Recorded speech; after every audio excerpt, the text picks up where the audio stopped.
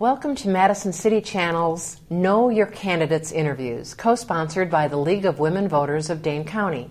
I'm your interviewer, Joy Cardine, and I'd like to introduce Amos Roe, who's running for the Madison Metropolitan School Board, Seat 5. As we begin, I'd like to give you an opening statement as to your educational, vocational, and civic experience that you have which qualifies you for this office, and why you are running for Madison Metropolitan School Board. I decided to run 2 days before the papers were due.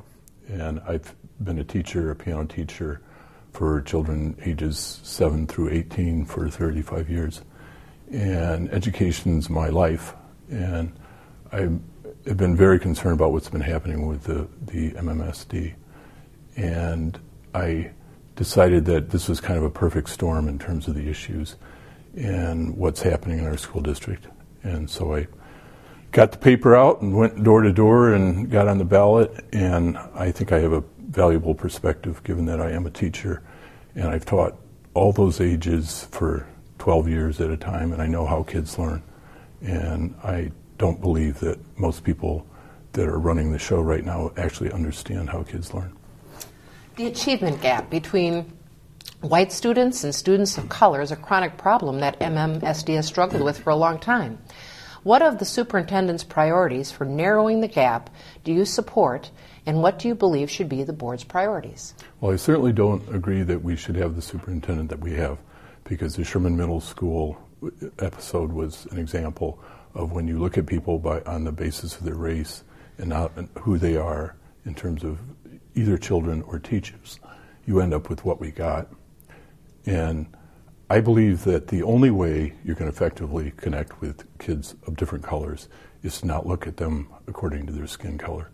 And you look at them as individuals, you encourage them, you teach them that they can do something with themselves, but as soon as you target somebody based on the color of their skin, you've lost. So I'm totally opposed to identity politics of any kind in the school system. I think it's a terrible thing for children, and I will do everything I can to have options, which is what my basic thing is, for kids to go someplace where they aren't viewed by the color of their skin. A personalized pathways program is being implemented and promoted in the MMSD as one way to open educational opportunities for students of color and to help close the achievement gap. What do you see as the strengths and weaknesses of the program as it is currently structured? Anything that's driven from the top is not something that I support. I support all kinds of educational opportunities and things like pathways, possibly. I mean, to me, the issue is making schools available that will offer different programs like that. And parents will have the ability to decide whether that particular program meets what they would like to see happening with their child and how the child responds. So if there's a school that wants to do personalized pathways or whatever, then they should be allowed to do it. So I'm a firm supporter of vouchers in particular, and charters as well, but I think vouchers would be much more efficient in offering programs like that. So a top-down driven program is pretty much a given for disaster, especially when you're talking about children that age. When you become, you come into high school, you really don't know what you want to do. And you could end up and the parents, it's a recipe for disaster if it's a top-down, one-size-fits-all kind of thing. I know the system will say that, well, this is an alternative, but it's really only A and B versus all kinds of other things. And children, what we need to do is to teach kids to want to learn and take their own path. And I applaud any efforts by MMSD to offer those options. But I think as it's structured, it's just another way to push kids into either A or B. Staff use of racial slurs has recently emerged as a significant personnel issue in the Madison schools. How should this issue be addressed throughout the district? Well, is this the media talking or is it reality? Because I talked to somebody that was involved in the second incident, which gave me an entirely different background on what actually happened. And so I'm sick and tired of the media taking somebody's accusation and turning it into reality. So it might have happened, it might not have, But for me, that's an issue within the individual schools. It's not something for the MMSD as a board or the media to crank into some great event and then start making poor decisions based on that. School safety is a hot-button issue across the country. How do you look at the issue of school safety, and what is the board's role in addressing it? The board's role is to give that issue over to the principals of the schools, whether it be a voucher school, a private, it'd have to be a voucher, or a charter school, or a high school, or wherever it is. They're the people who are on the ground, who understand. I mean, that's the basic job of a principal, is to deal with discipline and safety issues. And it's not my job. I have plenty of ideas on, if I were a principal at school, what I would do. But it's the job of the principals to formulate those policies, and it's not the job of somebody outside of those schools that has no idea what's really going on, the people involved, and to do an effective way to de-escalate violence or discipline issues. I mean, that's what a principal does, and that's what we need to do. If we're hiring people to do certain functions, the principal should be in charge of that. What do you identify as the biggest budget issues for the school district in 2019 and going forward, and how do you propose the board address them? I think that the board is, $450 million now, and they're pushing $20,000 per student.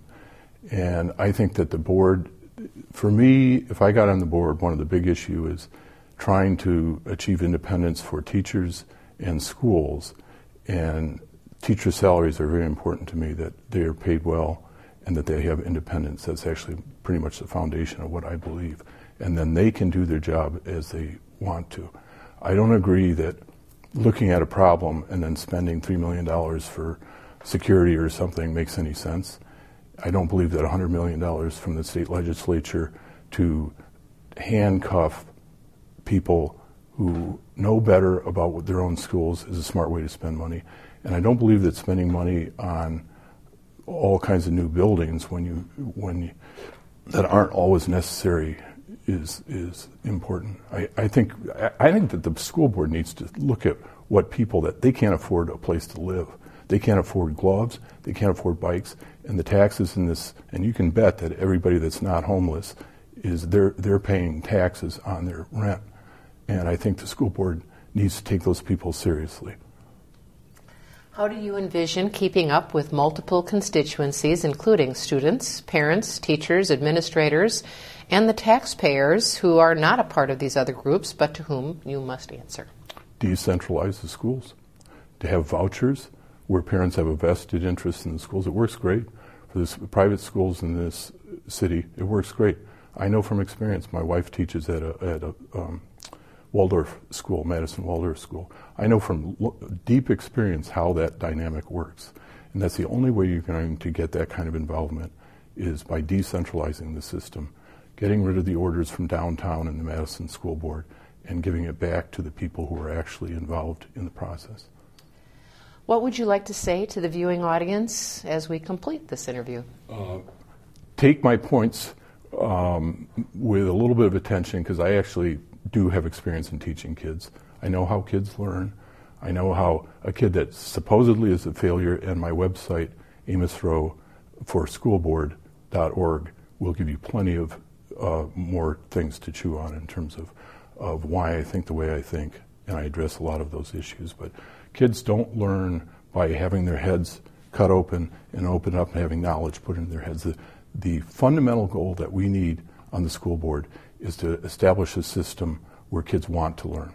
And everything that's coming from the legislature and the boards and all the authorities and the experts is that a child is somebody who just needs information crammed in his head. Doesn't work. What you need is you want to take a kid, whatever their station in life, whatever the color of their skin, to want to desire to learn. Well, I'd like to thank Amos Roe for speaking with us, and the viewing audience for taking the time to know your candidates. As with every election, please vote. On behalf of Madison City Channel and the League of Women Voters of Dane County, I thank you for joining us.